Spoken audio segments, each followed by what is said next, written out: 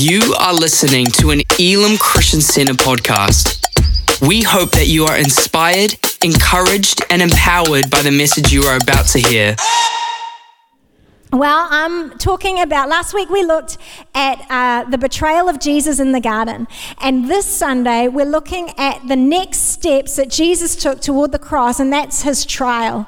And so I'm going to read a passage of scripture, and you're going to say, Bex, that was a little long. That was a long scripture, but I'm asking you, it's really important that we read through these words in these books, these passages. And so I want you to stay with me, all right? If you have to get out your Bible to follow along, if you have to get out the app to follow along, it's going to be on the screen. It'll come up on the screen as you're watching online, but please just stick with me. I'll make it as animated as I humanly can, all right, to keep you going with it. But it's so important. We're reading in Matthew 26, verse 57, and we're picking up this verse after Jesus has been in the garden. He's been arrested. The crowd came in. Judas kissed him, identified that it was Jesus they were going to take away. And so this is the moment we're in. It says, then the people who had arrested Jesus led him to the home of Caiaphas, the high priest, where the teachers of religious law and the elders had gathered. We'll move down now to verse 59, where it says, inside, the leading priests and the entire high council were trying to find witnesses who would lie about Jesus so that they could put him to death. But even though they found many people who would agree to give a false witness, they could not use anyone's testimony. Finally, two men came forward who declared, this man said, I am able to build the temple of God and destroy the temple of God and rebuild it in 3 days. Then the high priest stood up and said to Jesus, well, aren't you going to answer to these charges? What do you have to say for yourself? But Jesus remained silent. Then the high priest said to him, I demand in the name of the living God, tell us if you are the Messiah, the Son of God. Jesus replied, you have said it.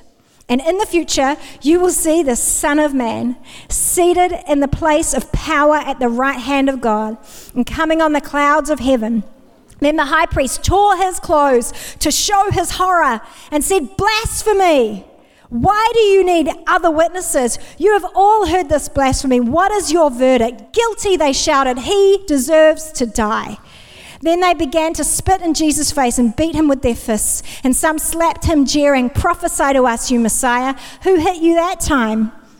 We move on in the chapters to Matthew chapter 27, where we pick up our reading in verse 11 now. And Jesus is standing before Pilate. It says, standing before Pilate, the Roman governor. Are you the king of the Jews? The governor asked him. Jesus replied, you have said it. But when the leading priests and the elders made their accusations against him, Jesus remained silent. Don't you hear all these charges they are bringing against you? Pilate demanded, but Jesus made no response to any of the charges, much to the governor's surprise. Now, it was the governor's custom each year during the Passover celebration to release one prisoner to the crowd, anyone they wanted. This year, there was a notorious prisoner, a man named Barabbas. As the crowds gathered before Pilate's house that morning, he asked them, which one do you want me to release to you, Barabbas or Jesus, who is called the Messiah? He knew very well that the religious leaders had arrested Jesus out of envy.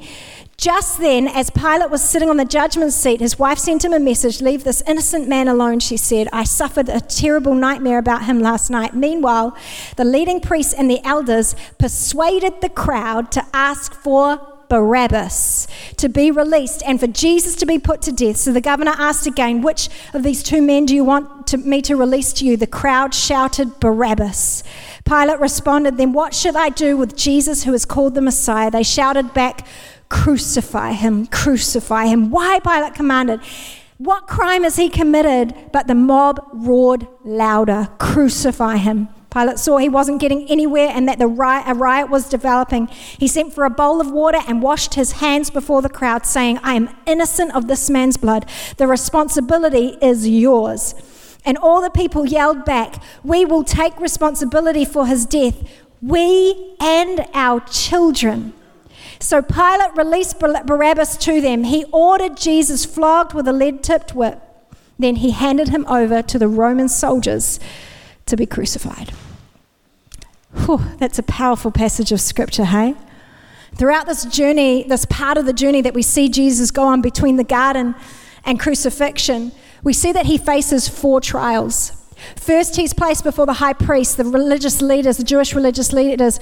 Then he's placed before Pilate. Pilate passes him over to be placed before Herod before he comes back again to stand in front of Pilate for his fourth trial. See, Pilate is convinced of Jesus' innocence. He is absolutely convinced that he is innocent. In fact, he publicly declares 3 times, this man is innocent. I can find nothing to condemn him.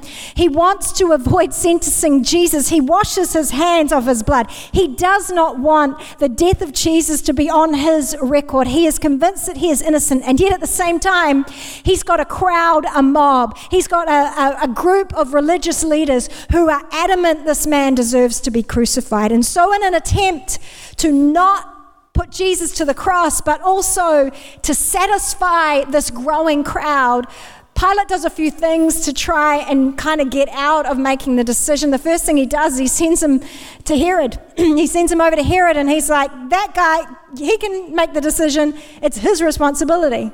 Well, failing that, he then is like, well, let's just have him flogged.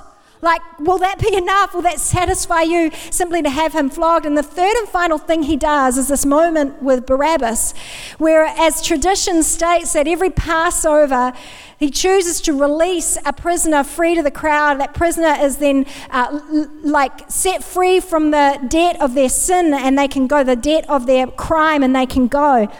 He's hoping that the crowd will choose to release Jesus as an act of mercy, not that Jesus needed mercy because he was innocent after all, but instead the crowd chooses to release a man who should be condemned, Barabbas, a notorious criminal, a murderer, a man who should be condemned and paying the price for his crime.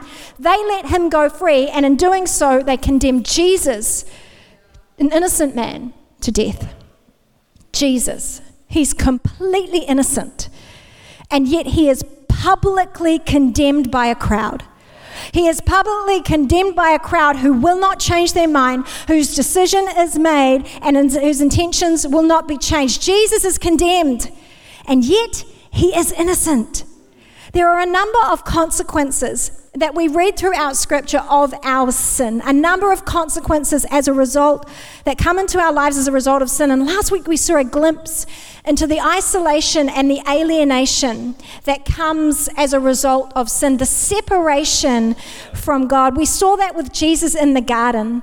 Today, here in the trial, we see another consequence, a second consequence of when sin comes into our life, and that consequence is condemnation. Condemnation says we are guilty and therefore we should be punished. That's what the mob wanted. It's what the mob wanted at Jesus' trial. Crucify him, crucify him. They are saying he is guilty. He deserves punishment. He deserves to die. Romans 6:23 even says it. It says the wages of sin is death. The punishment, the debt, what we owe for sin is death. See, Jesus is the innocent man bearing the image of the condemned man. What is really interesting about both the garden and the trial is, as Steve said in his message last week, we see a number of moments in Genesis where you see the event circle back around in an attempt to reveal to us a clearer picture of what Jesus died to redeem for us. Steve spoke about sin entering the garden. Last week he spoke sin came into the first garden, and then we saw the story of redemption come in the second garden. We saw when sin came into the world in the first garden, it went from a place of connection and communion with God to a place of isolation and separation from him. We saw that again reflected and mirrored again in the second garden, the Garden of Gethsemane, which used to be a place of connection and communion with Jesus and his disciples, and then it became a place of isolation as they abandoned him in that moment. At this trial, even though Jesus is completely innocent, he is publicly condemned and shamed as sinful. And what we see here in this trial is actually the same pattern that we saw in the garden of a full circle moment coming around, because we see it reflected back in the Garden of Eden when sin first came into the world. When Adam and Eve sinned, can you remember what happened? They felt the condemnation of their sin. They felt the condemnation of their sin. They felt shame. And what did they do? They hid from God. And friends, I believe that you and I have been doing the very same thing ever since. Condemnation is felt in each of us as shame. Condemnation says, I am guilty and I deserve punishment. I deserve to be punished. Shame says, I'm guilty. I deserve to be punished. And if I am exposed, I will be rejected. And so I must hide. My youngest son, Rocky, when he was a little bit younger, he was absolutely obsessed with costumes. We have got, I would say, if I was to count the number of costumes in our house, we would have about 50 different costumes of 50 different characters, ranging from Where's Wally to Darth Vader. Like, we have got it all and everything in between, right? And Rocky just loved costumes. In fact, he went through the cutest stage once of laying out the night before. He would lay out the costume. It was the most prepared he's ever been in his life. So the night before, he would decide, tomorrow I will be Peter Pan. And he would lay out the Peter Pan costume next to his bed, ready for him to wear. There was one point where he would even lay out the alias of the character. So he would lay out Spider-Man and Peter Parker. And he would lay out Superman and Clark Kent. Like, he had it all going on. He loved dressing up. He would wake up in the morning. He started even like going to church dressed up, going to the mall dressed up, going to the supermarket dressed up. He would go everywhere as everybody. He would go as Peter Pan, Spider-Man, Superman, Kylo Ren, like all the things. He would go everywhere as anyone but himself. And I get the feeling that in a room this size with people watching from all over the place, that there would be a lot of people in the room today who would say that maybe, just maybe, you are perhaps grown-up versions of Rocky. Now, you may have grown out of the costume phase, but you really wish you could get up and put on something that would allow you to go somewhere in disguise. So often, we get up, don't we, and we put on a mask, and I'm not talking about your face mask. I'm talking about a mask that hides the real you, because if people knew the real me, I just don't know if they'd like me anymore. And if people could see the real me, I'm not sure I'd still belong. If people could see the real me, I don't know if I would be accepted. And so we hide, don't we? We hide behind our social media profiles and our constructed false realities. We hide behind fake personas and facades. We hide behind our job or our occupation or our title or our position. We hide behind busyness, don't we? We hide behind responsibility. We hide by isolating ourselves. We hide behind our personality, whether it's introverted or extroverted. It's a really good facade to put on. But here is what the trial teaches us. The trial teaches us that Jesus bears both the penalty of our sin, death, and also the pain of our sin, shame. He is an innocent man bearing the image of the condemned man. And I want you to listen to me. Listen to me in the cafe. Listen to me online. Listen to what that means for you. It means Jesus bore my condemnation so that I could be forgiven. It means Jesus bore my shame so that I could be free. Free from my brokenness. Free from my sin. Free from shame. Free from condemnation. And every time, friends, every time you feel that sting of condemnation enter into your heart, every time you feel the pain of your mistakes, I want you to remember that your Savior, Jesus, went to a cross. Every time you feel shame try and tell you that you have to hide, I want you to remember the Jesus that went to the cross bore the weight of that sin so that you could drop the mask and walk free of shame and condemnation. I'm not saying it's okay to sin. I'm not saying you can leave this place and sin forevermore. No, I'm not saying that. I'm not saying that it's, now okay that we all go out there. What I'm saying is you don't have to hide it anymore. Yes, you've messed up. Yes, you've made mistakes. Yes, there will be daily and real consequences for the mistakes in this life, and you will face them for the mistakes that we make. But I want you to hear this today. I want you to hear this today because this is what Jesus died to give you. This is what he died to give you. You don't have to hide your struggle. You don't have to hide your brokenness. You don't have to hide your pain anymore. The question we need to ask ourselves is, am I living in the forgiveness that Jesus died to give me? Am I living free from shame and condemnation and guilt that he died to give me? He died to give you that kind of life, and I want you to ask the question, am I living in it? So what can we do? What can we do to live the forgiven life Christ died to give us? A life free of condemnation, a life free of shame.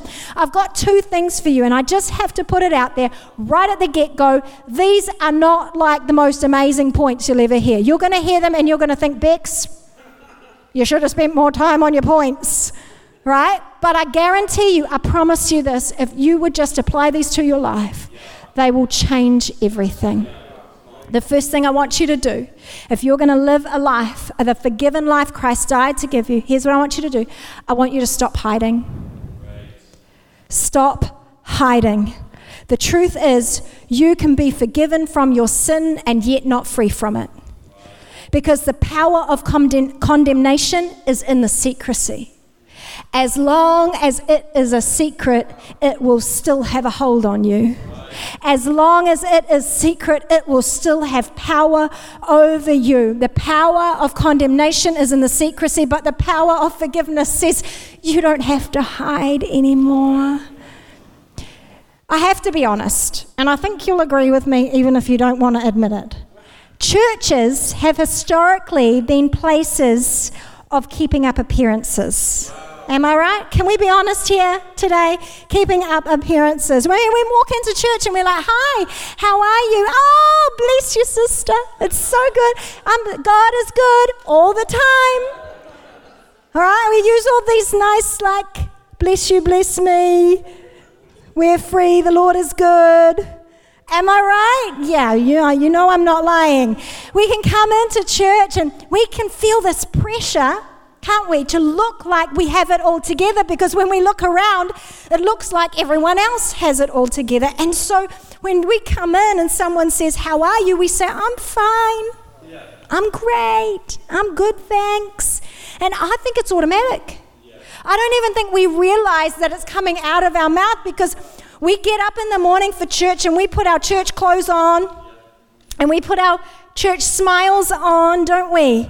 And we put our church voices on, and we put our good church behavior on. But really, on the inside, I'm struggling. I mean, there's some stuff going on, and it's just really hard. Like, there's some big things going on in my life. I've done that. I can remember Steve and I were in the UK and on our big trip that we did, and we had to drive a lot. We were going from place to place, staying with different people, and so there were some like long drives that we did. I remember one drive, we got into this conversation. I don't know how we got there, but we got there and we went deep. And we ended up having a bit of an argument. Steve would call it a discussion. We had a bit, let's just say I was mad at him and he was mad at me. And we are driving along, having our discussion in the car. All the while, we're inching closer and closer to the destination, to the home that we are going to. And as we approach it, I'm still mad at him and he's still mad at me. I can see the house and I can see the hosts outside. Excited to see us. And then we're inside the car and I'm still mad at him and he's still mad at me, like,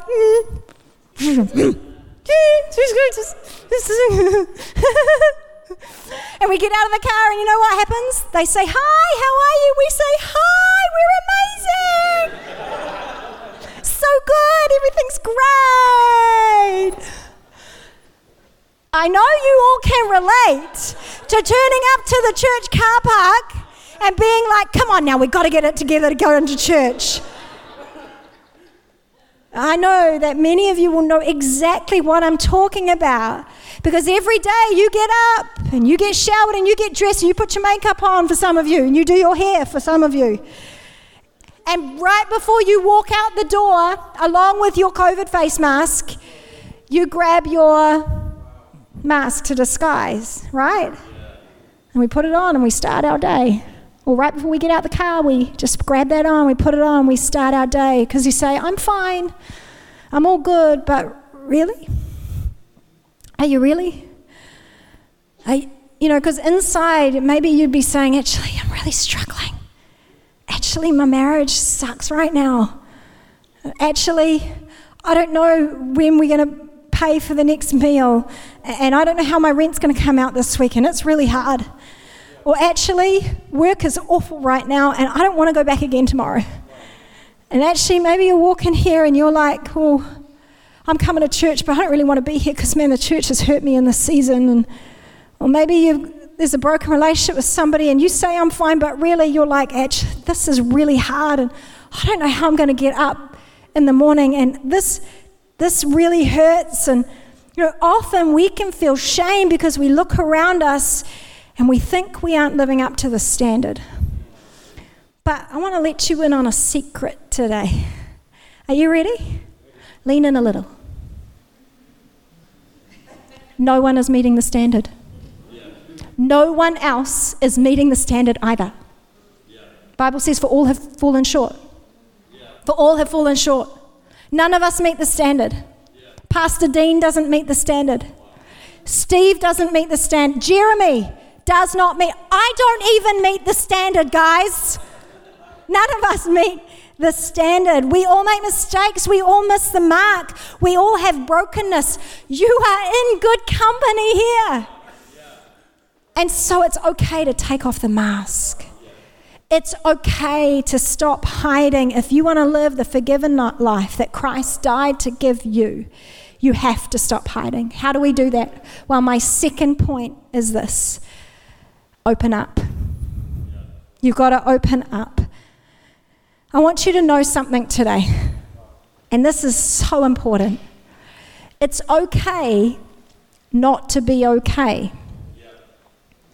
But what's more important, it's okay to tell somebody. It's okay to tell somebody. Because the journey is not just about forgiveness. It's about your healing. It's about your healing. And God's system for healing is one believer walking alongside another believer. Journeying together. John 5 verse 16 says, confess your sins to one another. Pray for each other. So that what? So that you might be healed. We go to God for forgiveness, but the healing journey happens with each other. We go to God for forgiveness, but for our healing, we turn to one another and we walk a journey of brokenness and messing up and mistakes, and I didn't get it right, and we mud and mess, and it's not always pretty, and there's snot, and sometimes there's tears, and there's all sorts of things, but we journey it together to a place of healing. And the cross gives us confidence that we can do that, because the cross gives us confidence in our forgiveness, which allows us to take the mask off. It allows us to open up. It says you don't have to hide anymore. See, what happens is, well, I might be able to say, I have sinned, I've messed up, I've made mistakes, but through the cross, I am forgiven. Therefore, I know I can go and ask for prayer. I've sinned, I've messed up, but through the cross, I am forgiven. So I know that I can go to my small group leader and I can let them in on my struggle. I have messed up and I have sinned, but through the cross, I know I'm forgiven. So I can open up to my friend over coffee on Monday. I've sinned, I've messed up, but I want you to know, it's time to open up. Get prayer. Share your struggle. Talk to your small group leader. Reach out. Ask for help. Because if all we do is come to church and praise the Lord and hallelujah and God is good all the time and never open up and never invite someone in and never drop the mask in front of anyone, then we will never be truly free. And you will never see the breakthrough, and you will never see the transformation or the restoration in your life that Jesus died to give us. Because those things only take place in an environment where there is real and authentic and messy relationships walking with each other through the mud and the mire. Those things only happen when one person is willing to say to the other person, hey, you're in a mess. Let me help you walk out. Hey, I've been there too. Let me take you by the hand and I'll stay with you until your feet hit solid ground. He is the innocent man bearing the image of the condemned man. And Jesus bore our condemnation so that we could be forgiven. He bore your shame so that you could be free. God, we thank you today. We thank you that your journey to the cross means freedom for my life. And I thank you for every single person here, every messed up, broken, imperfect person. And I thank you that we don't have to hide, that we don't have to cover up who we really are or the things that have happened in our past or even just our today. God, I thank you that your death on the cross meant I am free from the shame and condemnation of sin. Thank you for listening to this Elim Christian Center podcast. Please subscribe to keep hearing more life-changing messages. For more information about our church, please visit www.elimchristiancenter.org.nz.